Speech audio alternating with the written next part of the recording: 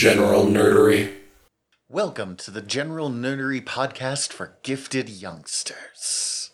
We're youngsters again? No, Look, no one with my hairline counts as a youngster. Are you Professor X? I hope you have survived the experience. I just needed to finish the line. So it's like one of my favorite X-Men tropes of welcome to the X-Men. Hope you survive the experience, because no one does. True. They usually come back, though. Oh, yeah. I don't remember what it was, but some comic of someone being like, I can't deal with people dying and coming back. And Wolverine going, you would hate the X-Men. Which, buddy. Welcome to General Nerdery, a podcast about liking things. We're your generals of nerdery. I'm Zach. I'm Tyler. And in case you haven't picked this up, we will be discussing the X-Men. Yeah. Although a little bit more specifically than that. But we'll get into that later, because we have things to get through first. The first thing is, what have we been ingesting? I actually was listening to it on the way, like, when I came in the door, I was still listening to it. I just started it. It's called Fake Doctors, Real Friends with Zach and Donald. And it is Donald Faison and Zach Braff. I have no idea if I'm pronouncing his last name. Donald's I think it's Faison. Faison. Doing a Scrubs watch-through together.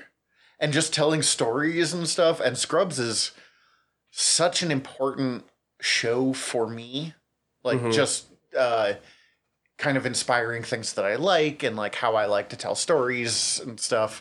That it's really fun so far. And I'm only partway through the second episode. So far it's pretty good. But... Nice.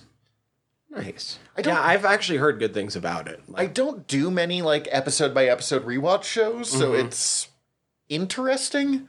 And considering that one of the podcasts we haven't launched yet is I'm trying to do a chapter-by-chapter book review, not of something that I fucking wrote or starred in, so it's very different, but I'm trying to listen here and being like, what do I like? If you had wrote or starred in it, this would be a very different dynamic. No, because I would be Frank fucking Herbert. Yes. We'll talk about that once we actually have some episodes edited. That's not what Tyler. Anyways, what about you? What have you been ingesting? It has not been a couple weeks for really taking in anything new for the most part. That happens. I mean, this is like the only new thing I had. I read some Ghost Rider just to sort of do some homework for upcoming New Bylands, trying to narrow some down that we might do in the future there. Send me a text when I get home tonight. I'm putting this on the air so we will remember it. Because literally all we have to do to get that show launched is for me to email you our theme song. And I have messed that up for like 3 weeks now. What else have I ingested? I got my second shot. Does that count as ingesting? That counts. That's great. I mean, that's part of the reason why it hasn't been much of a week for like new things, because I did not get near as sick as some people I've heard about from the second one. But you were not feeling great? But Friday night, I was out of it. Oh. And so it was a weekend of let's comfort Tyler again and rewatch all of Ted Lasso again. You know, that's actually perfect that you're mentioning Ted Lasso again, since Scrubs is also Bill Lawrence. And I'm going to find Ted Lasso like I really need to. And, and I got, I think, completely caught up on the City Planner Plays City Builders Bluffside Crossing. Oh, yeah, you recommended that a few weeks ago. So there's 55 episodes, I think, so far for just the Bluffside Crossing. I haven't started on his other builds yet. He has one that's like Verde Beach, I think. That's a vanilla build where he uses no mods that I'm actually probably going to start now. The weirdest obsession you've picked up. What Ghost Rider? I'm just... The early 2000s Daniel Way. Oh, yeah, I read some of that. Since we're doing a Ghost Rider episode, I was trying to find, like, early Ghost Rider stuff. It is hard. I mean, I know I have that Marvel app, and I just need to remember it exists. It makes it super easy. It makes it a lot easier. Makes it super easy. But, like, there is not a collected edition of the original Ghost Rider comics that I can find. Interesting. The comic we should do, we shouldn't actually do this, but the comic we should do is the one where he meets Jesus. Oh. And they were forced to change the storyline to, it wasn't actually Jesus, it was the devil.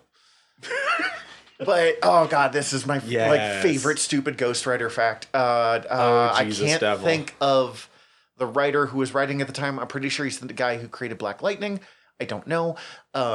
He got super mad because he wanted it that Ghost Rider got purified and he could still like summon the Ghost Rider, but was now like working from the powers of heaven instead of hell. Okay, yeah. And he got really mad that Marvel wouldn't let him do this, but Marvel's like, no.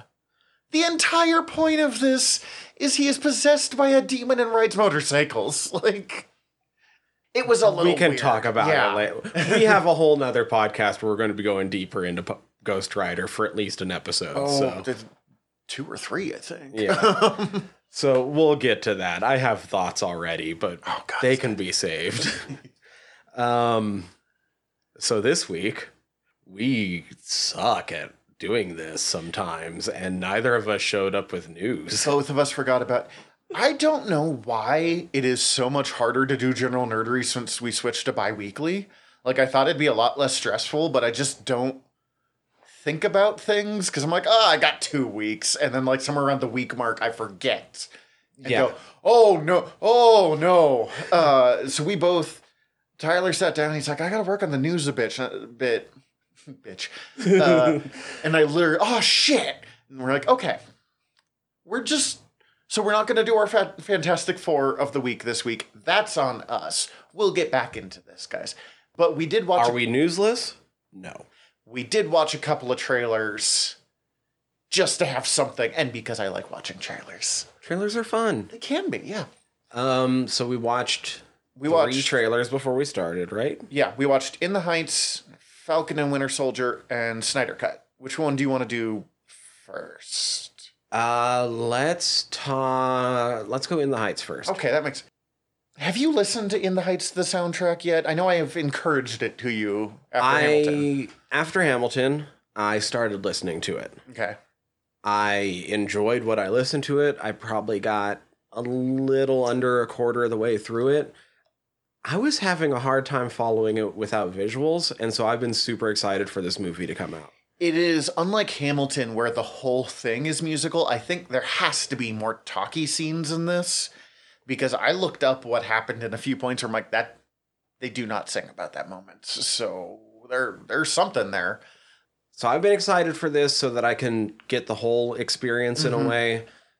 I am super excited that Anthony Ramos is the lead. Yeah.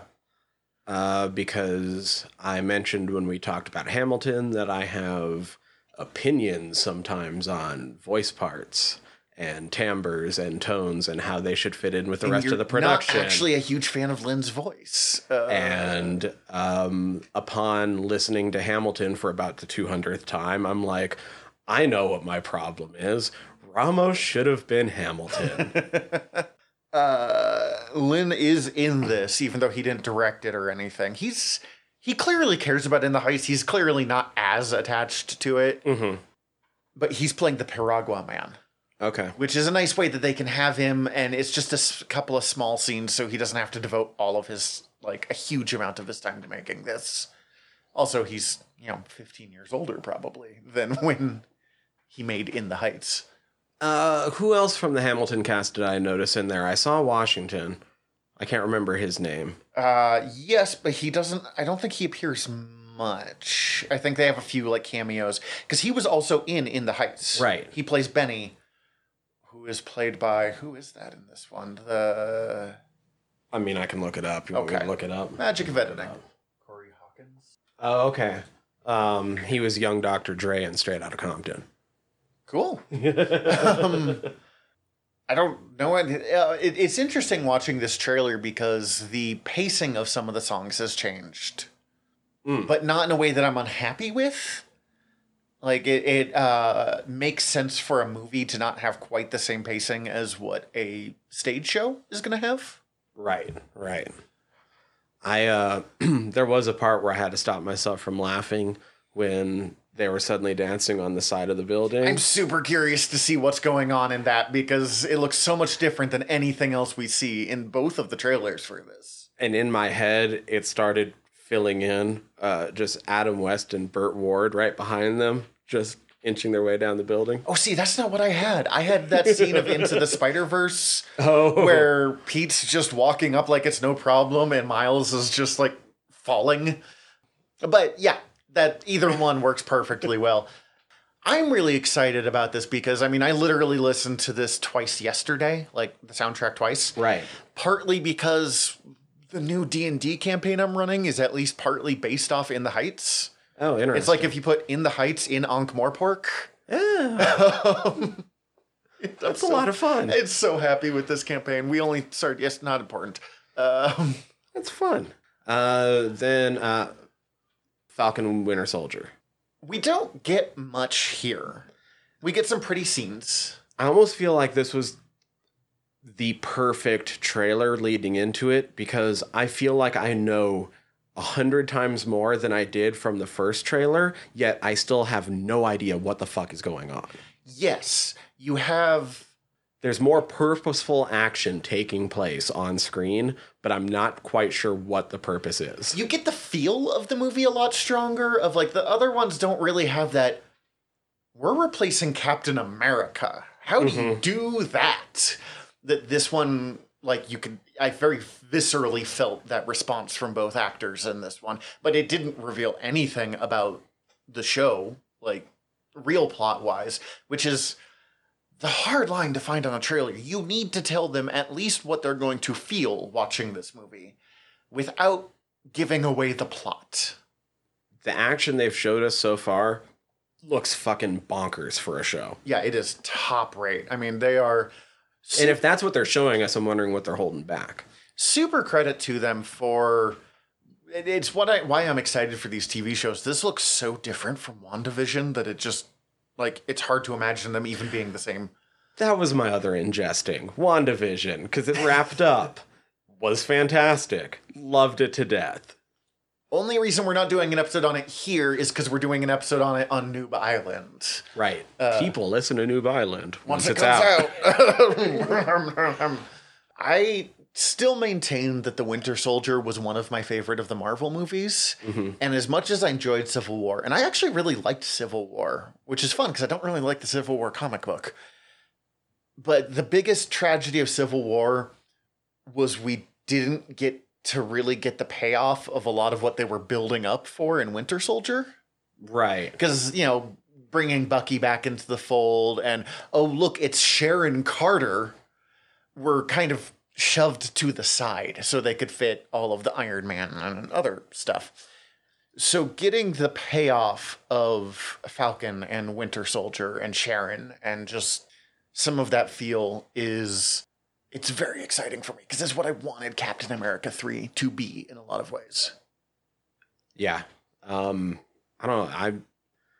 Zemo's mask is incredible. I didn't think you could do Zemo's mask. Zemo's mask. It's a good mask for a comic book, but it makes no sense whatsoever. So watching them do it, you're like, oh my god, that is Zemo. Because before, like, the character that they named Zemo in Civil War, great, but he had almost nothing to do with Zemo. He didn't look like Zemo. He didn't feel like Zemo, other than he was a plotter with confusing relationships to Hydra.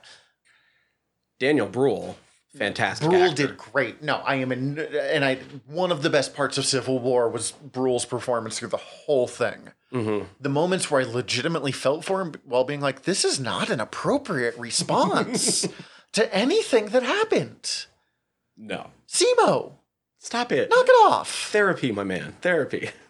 So seeing him actually become Zemo is really exciting. And if they don't kill him off here, this would be a great, great place to bring in a Thunderbolts movie or TV show.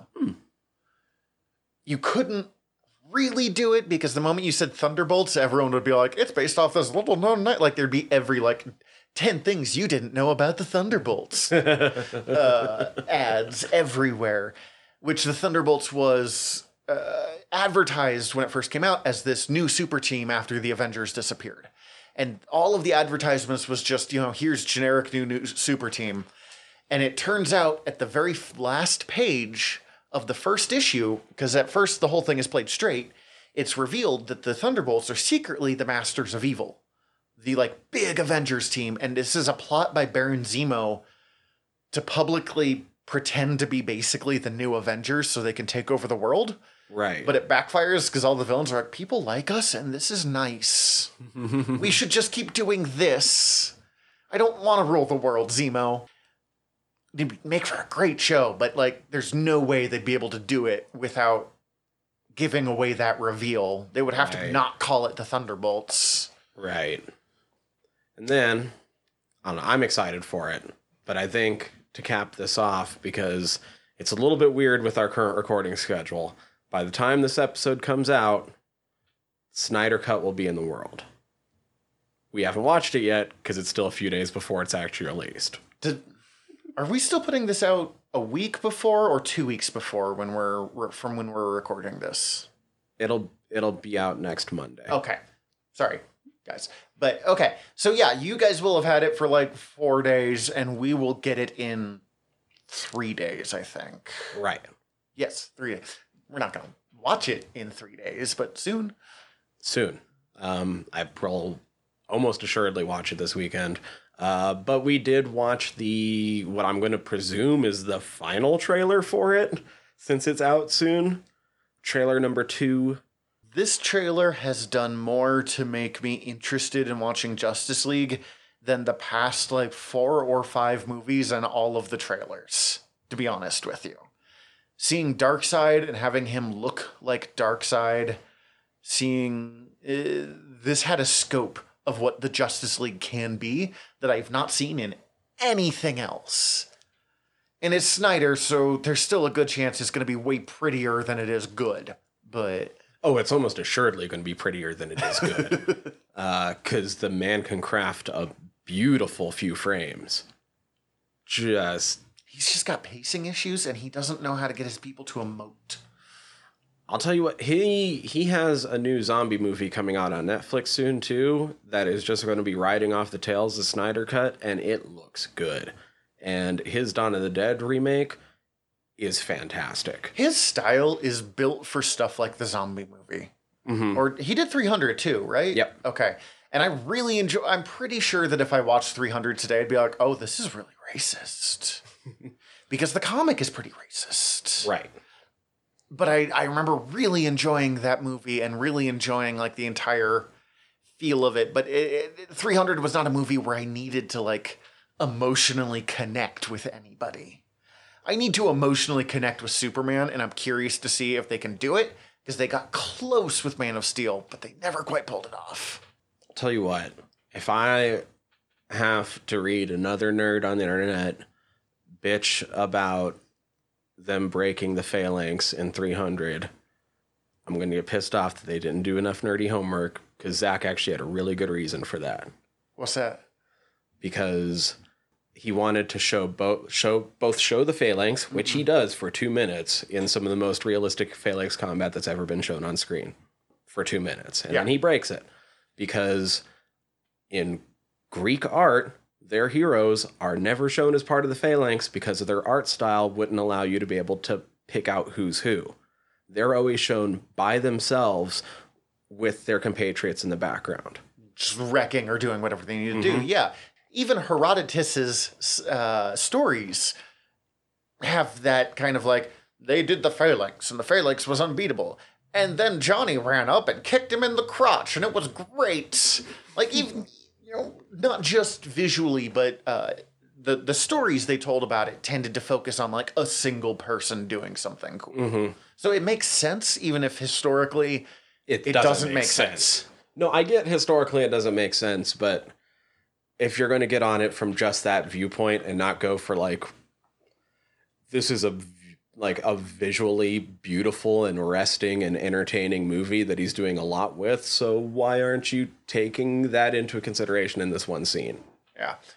I will say, of the trailers that we watched, this is the thing that I'm the least excited for. And part of that is I don't one, I don't like pausing partway through a movie, like watching a movie in 2 parts. And you're going to because it's 4 hours Yeah, long. and I don't want to sit for 4 fucking hours watching.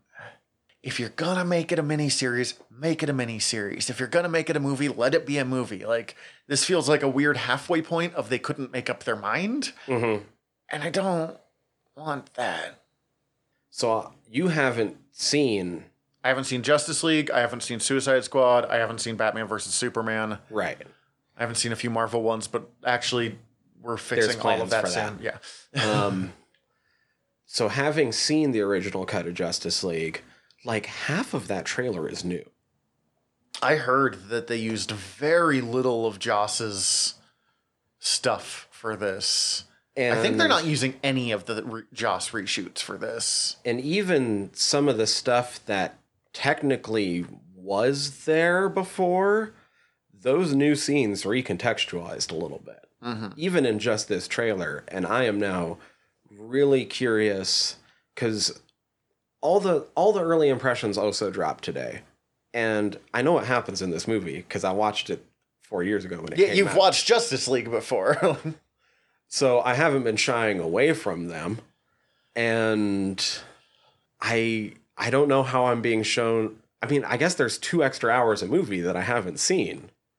But it's weird that there can be so much more movie and it's still the same movie, if that makes sense. I'm super curious to see what all happens. But like, dude, just from that trailer alone, like, Darkseid wasn't in it before. Desaad wasn't in it before. Which is the worst choice I could think of. I mean, you have the New Gods to play with, and you're going with fucking Beowulf? Yeah. I like the New Gods, and I don't even know who Beowulf... Like, Steppenwolf. Steppenwolf, thank you. See, I don't have his name down even. Yeah. I vaguely know who he is, but... Steppenwolf looks like he might actually have an arc instead of just showing up in a couple scenes. Like, I'm super curious what the fuck's going on now. We're doing this episode, probably it'll come out about a month after this, of the Justice League Snyder Cut. And I don't plan to watch Justice League before, so I can just watch this as a standalone thing. But man, I'm super curious still. We saw Omega beams, dude. Those looked perfect. Darkseid's like heat vision, but it doesn't just go in a straight line. It does crazy angle shots. Like, this all completely tracked on an audio. Oh yeah, we both did pointy things. I think this movie could be fun. Don't get me wrong. Of the 3, I think it has the biggest chance of going off the rails. Oh yeah, no, for sure. For sure. I'm curious to see how much more even as a Zack Snyder fan, I'm curious to see if I actually enjoy it that much more, or if I just feel more satisfied at knowing more because it's 2 hours longer. I find it absolutely amazing, the Snyder Cut in general, and then like people fighting that, no, you need to do another Henry Cavill Superman movie. Because they announced, this was a news thing that happened. They announced that J.J. Abrams and I want to say like Ta-Nehisi Coates or something like that are working on a new Superman movie together. Oh, that's right. Yeah. With a black Superman, which make it be Michael B. Jordan. Yeah. Just do it. Everyone wants that already. And suddenly they're like, bring back Henry Cavill. You hated that movie when it came out. Right? You know how I know? He's perfect. Oh, Henry Cavill did great. And I actually have seen Man of Steel multiple times on purpose. Like, it's not a great movie, but I had fun watching it. No. And there were moments that I'm like... him flying that first flying... Russell Crowe as Jor-El, I thought was a lot of fun. And that line from All-Star Superman, they will stumble, they will fall, but someday they will follow you into the sun. One of my favorite Superman moments ever in a comic, and I thought they did a great job adapting it. But this is what I mean of there's no emotional connection to Superman in that movie. No. It does have one of my favorite explanations of Superman, though. Oh. Towards the very end, or not like explanations of him, but like the feeling of this is what Superman should feel like, of the generals driving along and Superman like drops the drone in front of him being like, stop it. No, this is annoying. He's like, I'm here to help, but I'm going to do it on my terms. That's I've argued this before, the like passionately helpful, but on his like rebelliously helpful Superman that I want, not milquetoast law conforming. Right. The radical compassion. That's the words I was looking There you for. go. I forgot how to say radical. It's okay. It happens. Just, channel the 90s. It's Radical, man. Yeah, okay. That's it for this week's news, though. Yeah? Which was That was a weird news trailer section. talk. Yeah, trailer talk works. Welcome to Trailer Talk. We review the best trailers for you. This one's a four-wheeler. Get a caravan for me, ma. And on that note, let's take a quick break before we come back to the X-Men. And we're back with X-Men. I don't know what the fuck that was supposed to be, but... That was your 90s radio star voice. And I promise not to do the whole episode this way, but I will come back to it.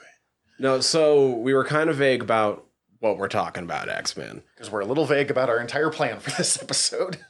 But part of the idea was we still haven't had X-Men reintroduced into the MCU yet. Disney has acquired Fox. And it's all people have been able to talk about in a lot of ways when it comes to the MCU. Like, what's next? When are we getting the X-Men? Yeah, when are we getting Fantastic Four? When are we getting X-Men? We thought WandaVision hinted at both. Turns out they didn't. You and I have talked about Fantastic Four. Let's be honest. Most of the nerd world doesn't give a flying fuck. They want to know when the X-Men are coming back. There was a good portion of the world that was pretty sure that the aerospace engineer was going to be Reed Richards. That would have been good. Anyway, so before Disney can actually get around to announcing what their fucking plans are going to be for mutants, X-Men, and all of the like, we thought we'd throw our 2 cents in. Yeah. So, I mean, we'll talk about, like, why do we care about the X-Men and stuff like that first. But the overall plan of this is we have come up with 5 X-Men that we are, like, 90% sure are going to be in here. In some way. At least, I'm going to guess that we'll be right on at least 3 of the 5, although I don't know which 3 those will be. And then both of us have come up with our own, like, wild card, who would you include X-Men? And you fan casted these, and I wanted to fan cast these, and then really quickly realized that the only movies I actually watch anymore are Star Wars and Marvel movies in a lot of ways, at least like the big tentpole movies. Yeah, I'm not going to lie. Last night, that sort of hit me when I was thinking about this, and I'm like, oh, I am now really interested to see what Zax ends up looking like, because it could just end up being possibly CW's Crisis on Infinite Earths recast as X-Men. Just bring back old people who did it and be like, yeah, that would be great. Honestly, I'm not wildly against it in a few cases. No. Some of them would probably do fantastic jobs in some of the roles. And I have a few that, like, if they weren't already in the Marvel universe doing this, they'd be good. Here, yes. I'll tell you what, because I did fan cast it, one of my choices, I was like, oh, I would love to cast this person, but they have already been announced that they're going to be coming up in Loki. I didn't even write her name down because of it. I have a theory of someone that you're going to call out, and I'll tell you at the end of the episode if I think you're going to be called it in completely advance. wrong. I think you're going to be 100% wrong. Because I surprised myself with what I came up with. But I was talking with Steven, who's been on like half these shows at this point, about this, and both of us went, Tyler's going to pick so-and-so and pick this actor. And and at the end of the episode, we will talk about if I was right or not. Okay. But before we do this... Write it down on a piece of paper. Here, write it down on this. You keep it over there to yourself. We can verify this at the end. I'm not looking. That would make no sense in any other context. Like, if you forget about that in like 2 weeks and find that, you're going to be like, what? Well, why? But before we get there, what is your history with the X-Men? Real quick, actually, before I want to guess this. Did it start with X-Men the Animated Series? Technically, yes. Mine did too. We were that age. I would say, technically, it's 100% yes, but I was going to say that my entry into the X-Men is also my entry into Marvel. Does not surprise me. And I count it as the Book It reading program. earning up enough points or whatever, reading stuff back in kindergarten and first grade to earn the VHS tape of the first episode. Night of the Mutants. It's Yes. I had the Pizza Hut one, and it had an interview with people that were huge in Marvel at the time, and I didn't realize who they were until I rewatched it years later, and it was like Rob Liefeld and Jim Lee and Stan Lee, and there's another person, and I think it's like Fabian Nicieza or something like that. Like, what? It's these four talking about the creation of the X-Men and why X-Men has been important to them, and like... And that was the part I always fast forwarded through. Find it on YouTube. It's almost as good as Rob Liefeld's Levi's commercial. Oh, yes. Anyway, I had that episode as a two-parter. I had the first part, or at least Pizza Hut put it out as two different VHS parts, because I had the first one and my best friend had the second one. I think I only had the other one. The first one.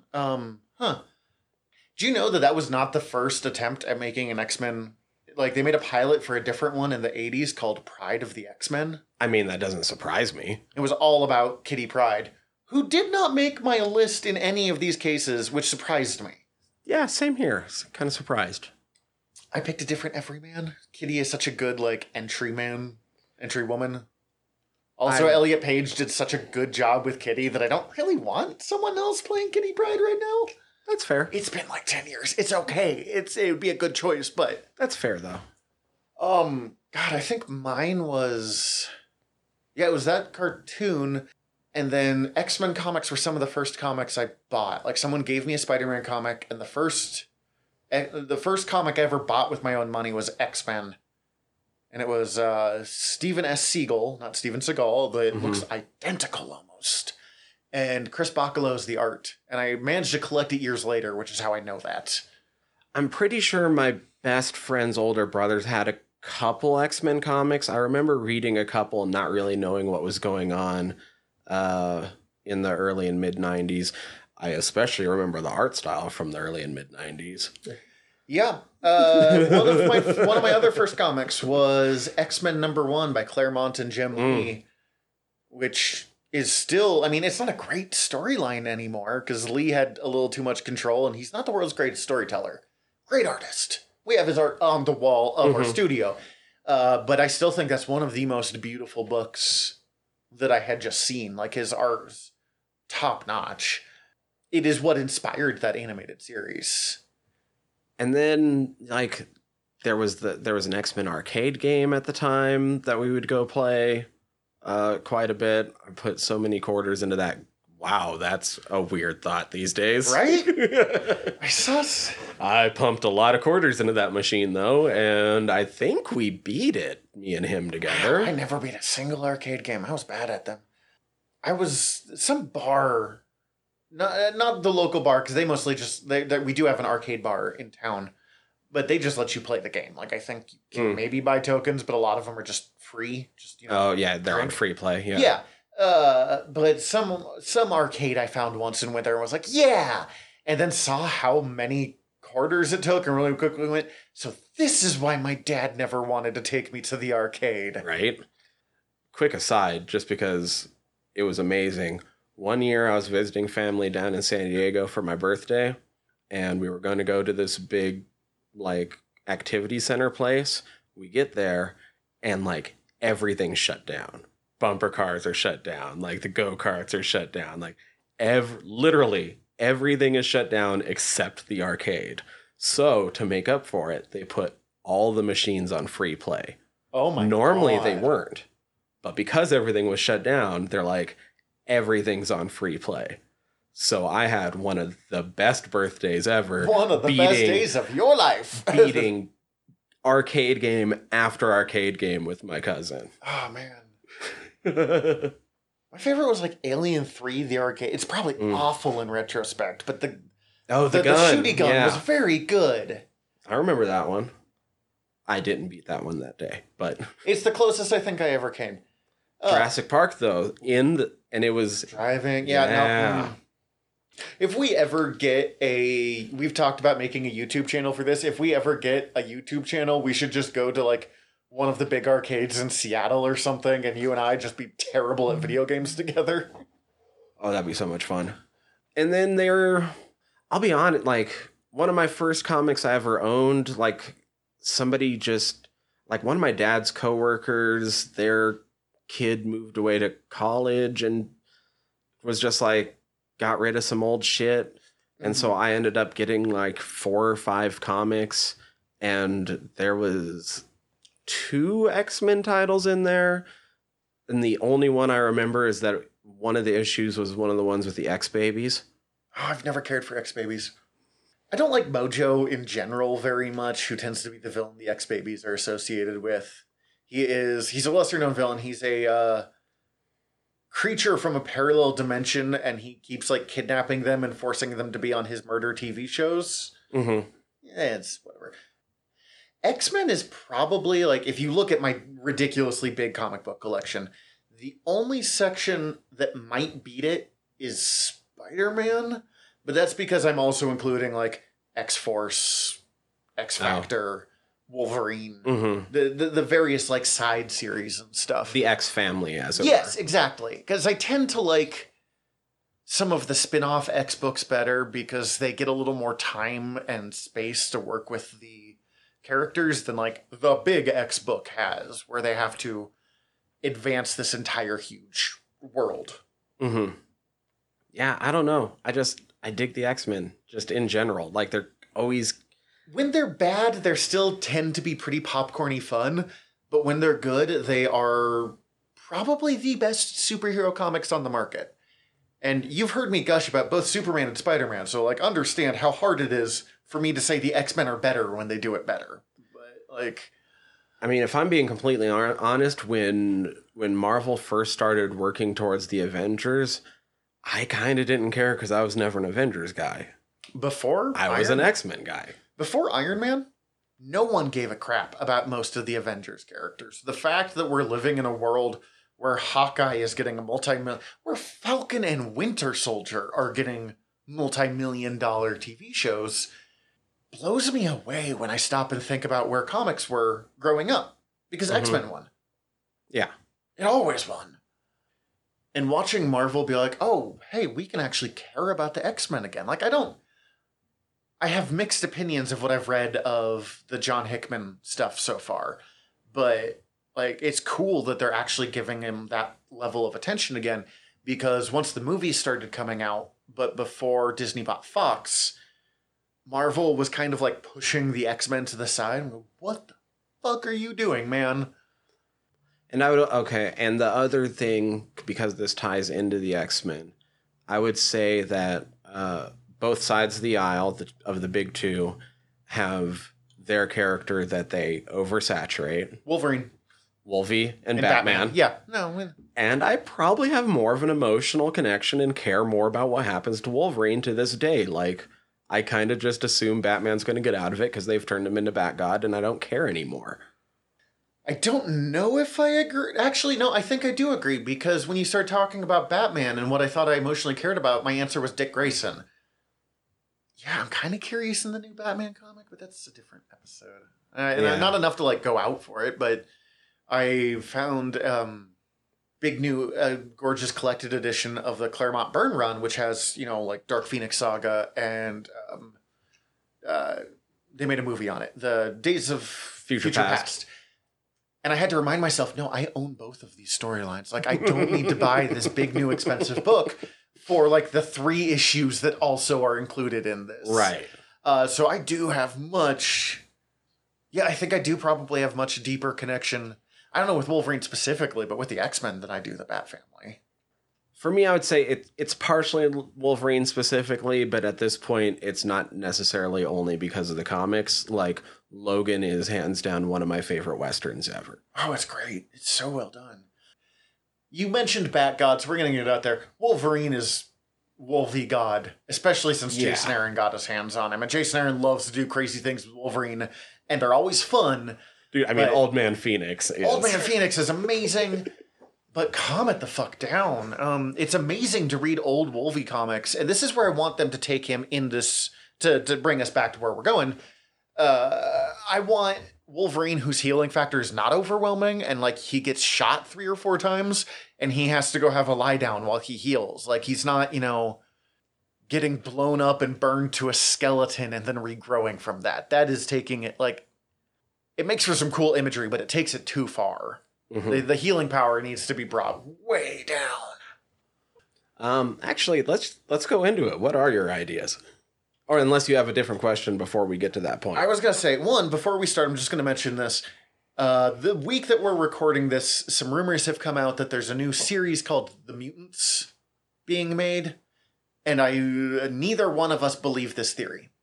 It was reported by a website that I've never heard of. And the only reason I'm mentioning it is it got a surprising amount of attention online. And also because the name The Mutants is really bad.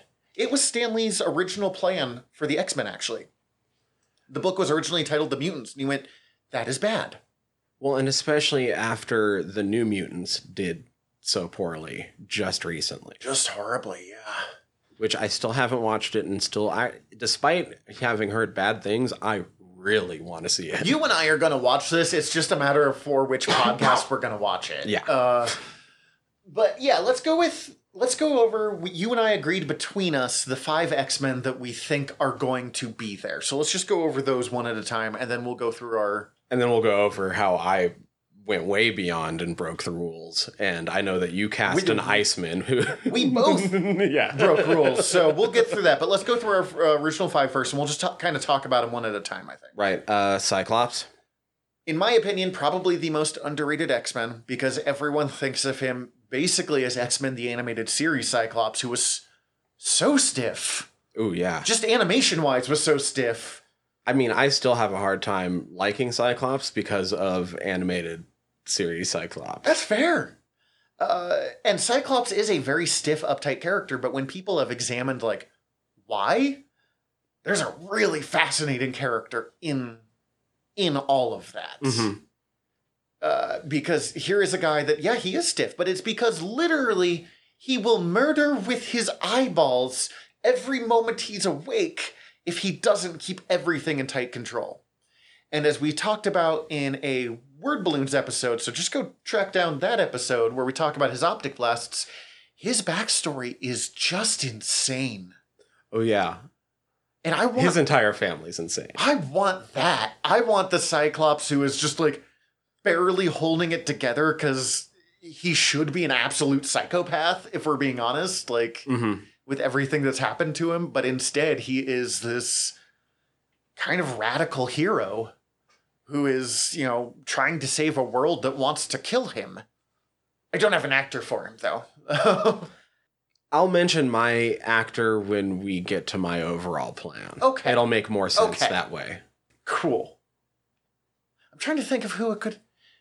See, I just watched it because part of me was like, what about Michael B. Jordan? Like, that would be kind of interesting... If he hadn't already been Killmonger... He'd be pretty good at it. It would be a nice change-up. And I believe he could play the pathos that I was just talking about wanting. Next, let's go with Jean Grey. Yeah. She's one of my favorite heroes in Marvel. Just overall, I think Jean, when she's not being written as a victim, can be one of the more interesting X-Men. I like Jean. The problem, I ran into this when I was thinking about who to cast, what age should they be, what history should these characters already have or not have. The problem with Jean is she inherently comes with the question, when's the Phoenix come up? Yeah, absolutely. It's the danger of using Jean. And actually, Tom Taylor wrote X-Men Red a couple of years ago, and he did Jean post-Phoenix, where she actually mentions, the Phoenix held me back in a lot of ways. I'm such a powerful telepath and psychic on my own that now that I don't have to use it to keep the fiery space god in check, try and fucking stop me. Jean should be the leader in a lot of ways. Yeah. She needs to at least co-lead with Cyclops, because she's a lot better at a lot of the leader things than he is. I had Karen Gillian. Again, using Marvel ones. Yeah. She's already Nebula, but she looks the part in a lot of ways. Okay. Probably she's a little older than I would want now, because I would still want them in, like, late teens, early 20s, probably. And she's not, I mean, I'm not anymore. I'm throwing no shade with that. So, like, early her in Doctor Who era Karen Gillian, I think. Gotcha. Cool. Storm? I don't have an actress for her. I had a possible actress, but she's going to be for one of my wild cards, so I'll save it there. You can't really do an X-Men movie without doing Storm, if we're being honest, because if you don't, everyone will be like, well, where the fuck is Storm? Yeah, right. She is she's the Black Panther, like... of the X-Men. Of the X-Men, yeah. She has that same, proud black woman power that... With how much X-Men has been used to be allegory for racism, not having Storm always feels a little wrong to me. Right. I think more than Wolverine, she's the person I want on an X-Men team, like, always. Plus, she was the one that was worshipped as a weather goddess. Like... Mm-hmm. I don't know who. Halle Berry did a decent job with what she was given to work with.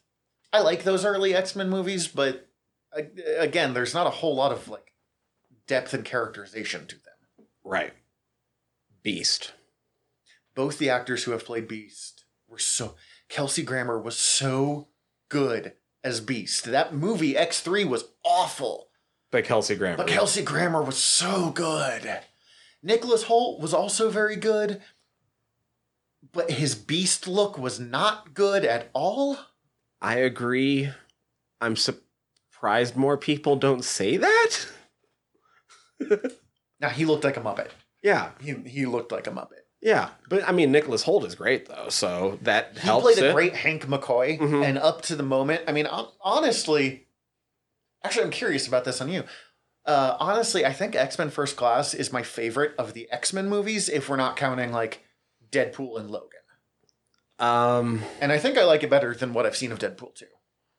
For not counting Deadpool and Logan, I actually really do enjoy Days of Future Past as well, but I still might...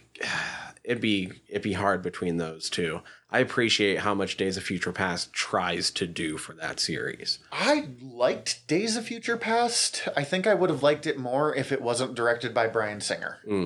And I do think that the fight sequences against the Sentinels in Days of Future Past are some of the best choreographed mutant fights in the series. I'll believe it.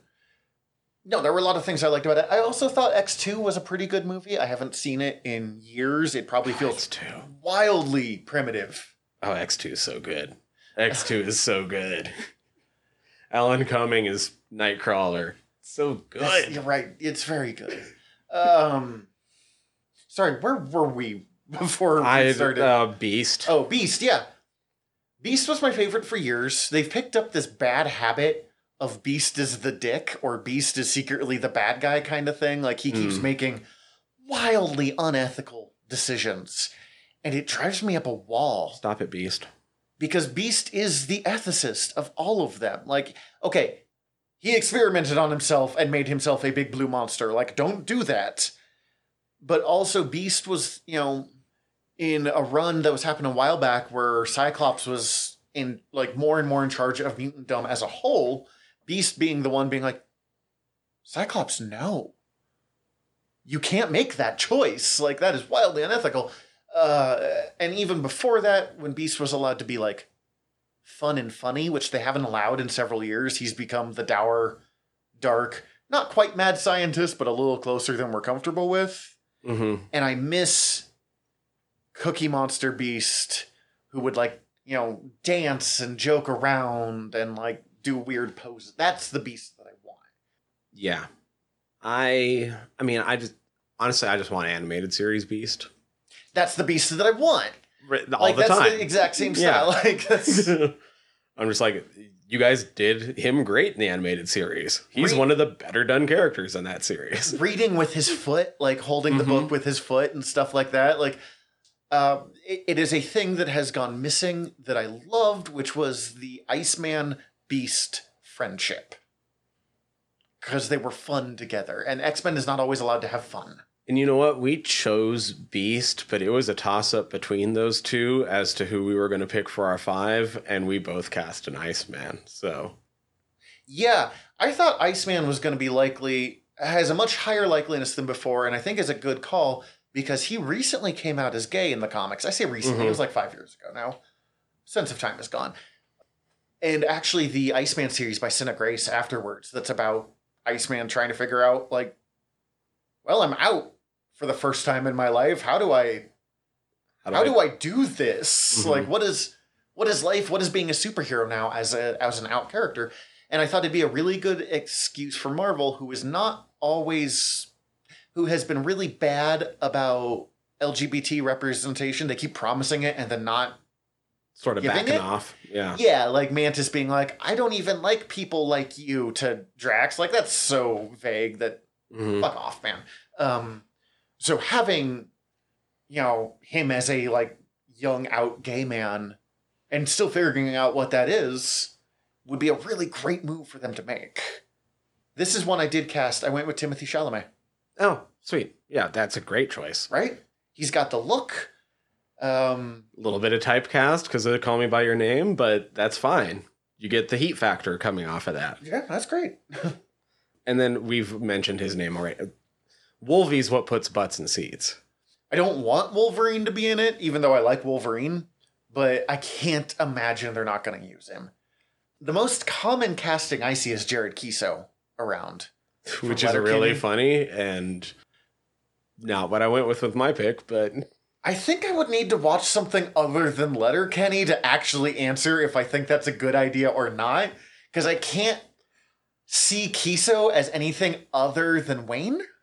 Now, let me throw this out there, because he's not my pick for this character, but Kiso not as Wolvie, but as Beast. Interesting. Again, I think I would want to see something else. I know the perfect actor to play Wolverine, but one, he's probably dead by this point, and I don't even know what his name is. But in the movie Cool Hand Luke, with Paul Newman in it, one of the prisoners is like a head shorter than everyone else, and like one of the hairiest dudes I've ever seen in my life. I'm like, you would be perfect. He's looking it up here.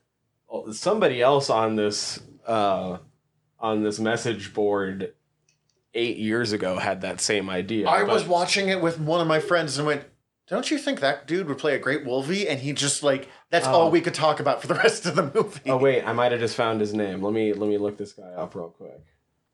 He was a former bodybuilder from what I'm seeing. He's a little tiny former bodybuilder who's super hairy. Like, that's, change up his hair. Buck Cartalian. Oh my god, he was. The guy's name is Buck Cartalian. His name was Dynamite in Cool Hand Luke. And he also was one of the gorillas in Planet of the Apes. You can see what I'm saying, though. Yeah, he's pretty fantastic. Get like an early 30s him. I'm going to get this out there. As much as I love Hugh Jackman. Jesus. As much as I love Hugh Jackman, I don't want Wolverine to be a sexy dreamboat. I want him to be a weird, short, hairy guy. Same, except the guy I chose is still a little bit sexy. But okay, that's fine. You have an amazing... Look, that's a way better choice than mine. When it comes to weird, hairy guy, I'm not throwing any shade. Look at me. Yeah. I'm just not short. But I don't want any of the, like, theoretical romance with Jean. I've never liked that plot point.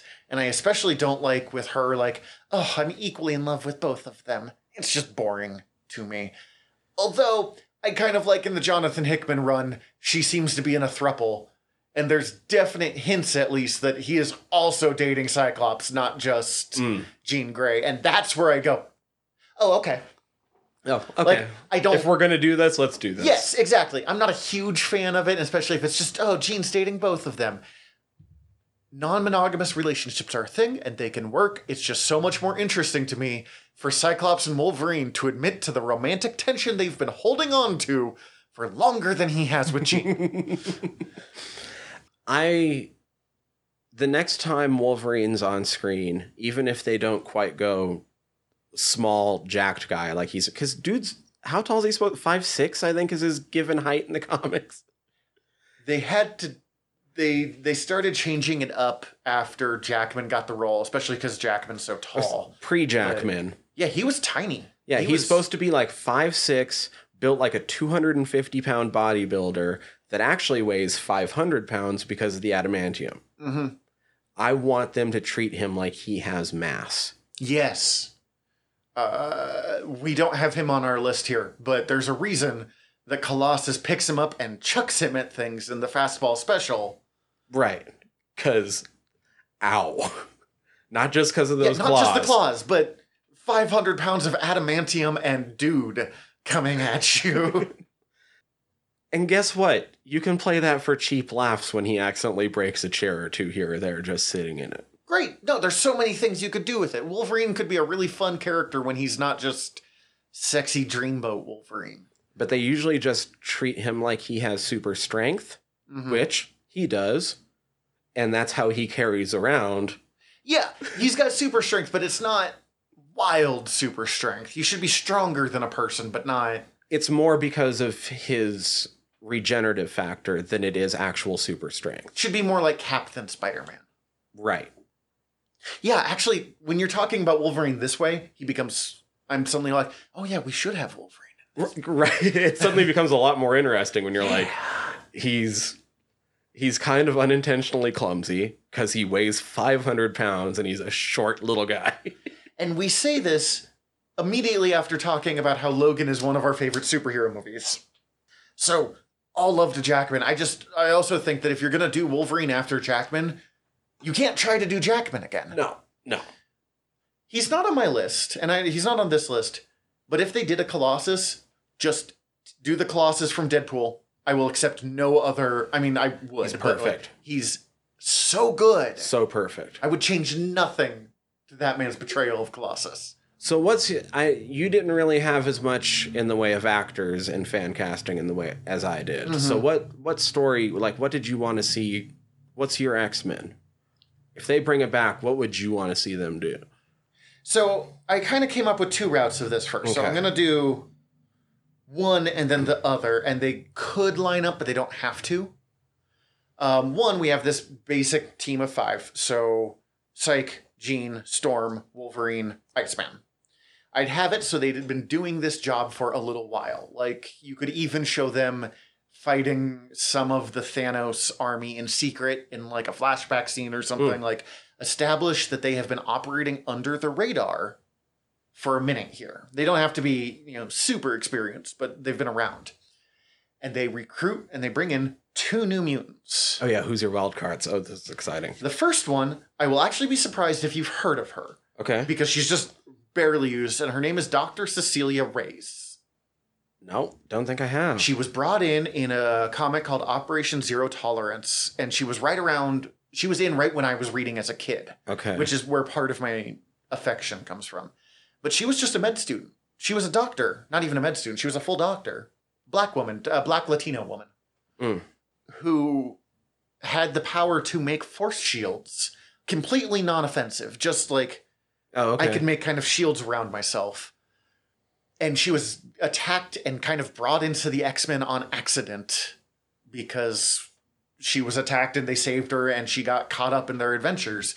And she didn't want to be an X-Man, but she'd be a perfect like intro character in that. She's not part of mutant culture before this until she's forced to be, until she's dropped into the middle of it. And then in the comics where they use her best, they actually like wrote her out and she disappeared, and there was this big arc of like a background character looking for her for years, and then she just comes back and they never bothered to explain why. But for a while eventually she quit being an X-Man, but she just became their medic, which is brilliant. Like just having a dedicated medic and having someone who's like, no, I'm not going in the fucking field. What's wrong with you? But I can heal you because I'm a doctor. And a good one. Right. But I thought that she would be fun as an intro character, and you could either at that point end with her being like, no, I'm not a fighter. Or have her figure it y'all out. need some help. It's a good intro kind of thing. She could be a battlefield medic, which would be a lot of fun. And something that more superheroes should have. Right. And my choice for her was Sonequa Martin Green, who plays Burnham on Star Trek Discovery. I'm still going to have to look her up. Give me a second. Oh, okay. Oh, her. Okay. Gotcha. I've seen her. Okay, now I know who you're talking about. Yeah. I've seen her before. It would also just be great to have a black lead, like a black female lead. Marvel's been getting better at representation, but I still want to see more of it. And my other choice was originally Thunderbird, Native American, because he joined during the Len Wein, David Cockrum run, the all new, where we first meet like Wolverine and Colossus and Storm and them. Because I want a member that doesn't join at the end. And Thunderbird dies in his second appearance, which was originally supposed to be Wolverine. Oh. They were like, these two characters are too similar. We're going to kill off one of them to set stakes. And they're like, we're going to kill off Wolverine. And someone convinced them that, no, Wolverine has potential. Don't do it. But I mean, I'm doing a very tiny motion with my hands here. He's that close. He was this close to being killed off and to seeing if they could make Thunderbird the next big one. And if you did, because you'd have to kill him at the end of the story. It's kind of Thunderbird's only thing. But his little brother, Warpath, becomes a big member of X-Force and X-Men later on. So you could set up that way. But I'm also not 100% comfortable. They had Warpath in Days of Future Past. Yes, they did.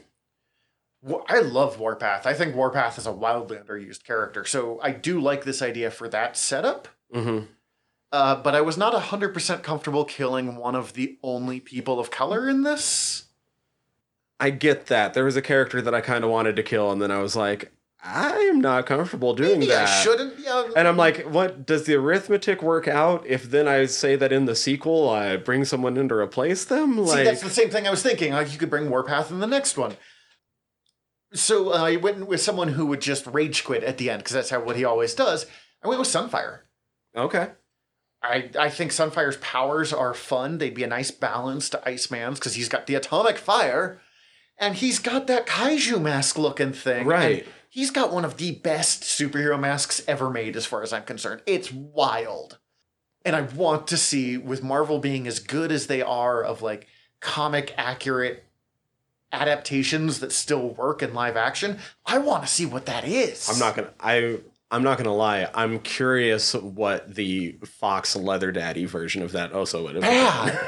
It would have been like anytime they tried to do a different version of Sunfire's costume, and instead of having this wild Japan kaiju costume, they give him black leather. They would have maybe done the like Days of Future Past mask, kind of like white half mask on it, and it would have looked fine, but it would have been nowhere near as fun or like identifiable. All right. And he would rage quit at the end. And okay. And then I actually came up with when I was first like, if I could do any X-Men story, what would I do? I'll go through mine, and then, because I know you said you went overboard, so I want to give you plenty of time for your stuff. Oh, no, that's fine. I'm really curious to hear yours. I would do a TV show. And it could be in the same universe as this world I just made, or it could be in a different one. Main character is Iceman. I just am really enjoying Iceman getting, like, much more to do than he's had for most of his career lately. I would have him just having come out as gay, and again, have part of his story being learning how to deal with that. I would bring in Rogue as the only other, like, major X-Man here. And then I would bring in Colossus, like, as a recurring character, like, in, like, 4 of the episodes or something. Enough that you get some time with him. And my story would be, these two are leading a team of X-Kids on some kind of mission. Not even supposed to be a real mission, just a, like, let's get the kids, like, feet in the water. And I came up with what kids I would use. And they're all from pretty recent stuff, and I'm not going to go deep into each of them. Just, a Knoll who is a kind of lizard kid who is gay, and it would be fun to have the, like, younger kid be openly gay and comfortable with himself, and almost, like, mentoring the older guy who's his teacher in real life, like, the other way around. And no way romantic. Let's not make this creepy. Right. But, like, Bobby, who didn't come out until much later in life, being like, I don't know how to do this. And the kid's like, I don't know how to do everything else, but, like, I know how to ask out a boy, so I can give you advice on that. Like, right. Rockslide whose real name is Santos, who is just he's a big rock monster of a mutant, and I think he looks great. And who were my others? I had a few. Noel and Santos were my only two, and Rockslider, the only two that really stuck. Oh, Gentle, who was Wakandan. Oh, okay. So you could bring in and connect it to the wider universe. And then it would end up with them having to, like, steal something. And Gambit is also trying to steal the thing, and that's how they meet Gambit for the first time. Because Gambit's one of my favorite X-Men. Yeah. When he's done right and not done in the terrible X-Men animated series that I love. I ended up using, like, I thought going into this that I was going to be like, well, obviously I'm throwing in Gambit and Nightcrawler because I love them. Oh, they're great. Nope. Didn't use either one of them, yeah. And then I would also have, like, oh, this was the fun part, Mr. Sinister going after them, but I wouldn't use his Marauders. Save the Marauders is, like, a big threat. They're his, like, big backup team. The hitmen he sends out. And instead, very briefly in the 90s, Mr. Sinister had a team called his Nasty Boys. And I would have them as be like tryout Marauders. Like you get inducted into the Nasty Boys, and those that survive get put in the Marauders because they're the elites. Right, okay. And whatever the tchotchke is that they're trying to get, it could be like the Crimson Gem of Kaitarak or something like that. Mm-hmm. So that way you could bring in Juggernaut, because of several of the kid characters I have are like big powerhouse ones. So having them meet Juggernaut, someone that they can't just punch their way through, would be like a good story arc to do. And I don't know what most of it is, but the final scene of the whole season would be Bishop showing up. Which I would shit my pants if that happened. Mm-hmm. You told me that earlier this week, and I've still been thinking about that. I planned mine. Thinking about it realistically, mine would probably end up becoming at least a trilogy, but I thought of mine with a mid-credits and end credits, kind of like a Marvel movie. But like if you just ended that on a TV series, I'm sitting there and I'm like enjoying my DoorDash. And then Bishop pops out and I make a mess all over my couch. Oh, yeah. No, it'd be so good. I love Bishop. I love Bishop. I didn't expect to love Bishop because he's really heavy militaristic, and I don't usually care for that character, but there is something fun about a guy from the future who's teamed up with his heroes, and he's like, I don't know how to deal with this. Like, I'm professional military, and you guys are just wild. I've looked up to you my whole life, and I have no idea how to interact with you guys. Also, in that X-Men series I was talking about, they had some issues where they teamed him up with Iceman. And I really enjoyed that balance of Iceman being the, like, jokey, kind of goofball, and Bishop being this, like, super trained paramilitary guy who's like, Iceman, you drive me up a wall, but you were also literally one of my childhood heroes. I like it. All right. Tell me your saga that you have. My saga. Here. Okay, it's not really I didn't go that. It's not a saga. I think it breaks down kind of easy. I'm long on record of thinking the easiest way to bring all those Fox properties in is doing some sort of riff on Secret Wars. Is it the best way to do it? No idea. Is it the easiest? 100%. See, I disagree only because I think the easiest way to do it is they were secretly there all along and they're just starting to be noticed. I think it's arguable why a lot of people depending on the characters, but I get why a lot of people don't want to do that. But like, I don't want a big crossover movie to change the world, and now the X-Men exist. But with that, I sort of started with that as my base, and I'm like, well, that doesn't necessarily mean that the team has to come from the same universe. Mm-hmm. Wait, so do you have different X-Men from different universes? Kind of. Oh, so it's like Exiles. That was a great book. So my idea is I would kind of base the entire structure off of the movie and / the story of the Devil's Brigade. I think I've brought up Devil's Brigade at least once on the show. I might not heard of it, but I don't know what it is. So I might not have ever put it in a context. Devil's Brigade is... Oh, I could probably look up the year, but I'm not going to right now. It's a World War II movie, like a movie about World War II. It was probably made in the 50s. It's one of those early sort of glorifying the war type movies. Yeah. And it's tells the story of the first U.S. Canadian Joint Special Forces. Oh, I have heard of this, yeah. That actually trained here in Montana over in Helena. And it's this great story of these two groups that are at the top of their game, and they have way more in common than they don't, but they're having this little bit of friction because they each have to try to be the best in their own way. So I'm like, okay, how am I going to put the groups together? And like, who's the groups? We're only working with like 5 X-Men, 7 X-Men with the wild cards. I need more. Jean, Cyclops, Beast, Iceman. Because we have 4 of the original founders in this, or basically. I guess Iceman wasn't actually in it, but... Well, I also wanted there to be stakes. Okay. I want people to be able to die. Oh, so you want the Suicide Squad by James Gunn? Kind of. Well, you're going to kill Angel really fast because he's the least interesting of the founding 5. No, so what happened was, for some of these characters, I have both older and younger versions from separate universes. Oh, so we are Days of Future Pasting it. Kind of. They're not necessarily supposed to be from the same timeline, though. Okay. Like, if that makes sense. Like, in one of the universes, maybe, like, I don't know, like Age of Apocalypse happened, and the other one it didn't. That sort of thing. And never would. Seriously, you have just changed my entire recommendation plans for this episode based off this. So, please do go on. So, like I said, I have visual aids for you, because I know that you don't know some of these names as well as I do off the top. My old Cyclops... I chose Isaiah Mustafa, probably best known as the guy from the Old Spice commercials, and who was also recently in It Chapter 2 as the grown-up Mike Hanlon. You know what? I kind of like that we both went with a Black Cyclops.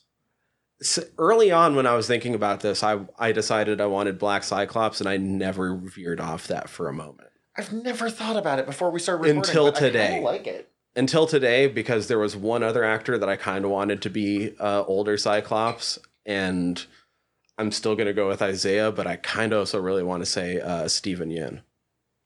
Also good. Okay, next, who we got next? So my young Cyclops is just the hottest of the hot right now. I'm going Lakeith Stanfield, who just got, I think just today got nominated for an Academy Award for Judas and the Black Messiah. He was in Get Out. He was in all sorts of crap lately. He is, I think, one of the seasons of Atlanta, 2 seasons of Atlanta. I don't know. He did some Atlanta, which, alongside Childish Gambino, good old Donald Glover. I'm going to start watching that tonight, actually. It's been on my to-do. It, but I've heard it's very good.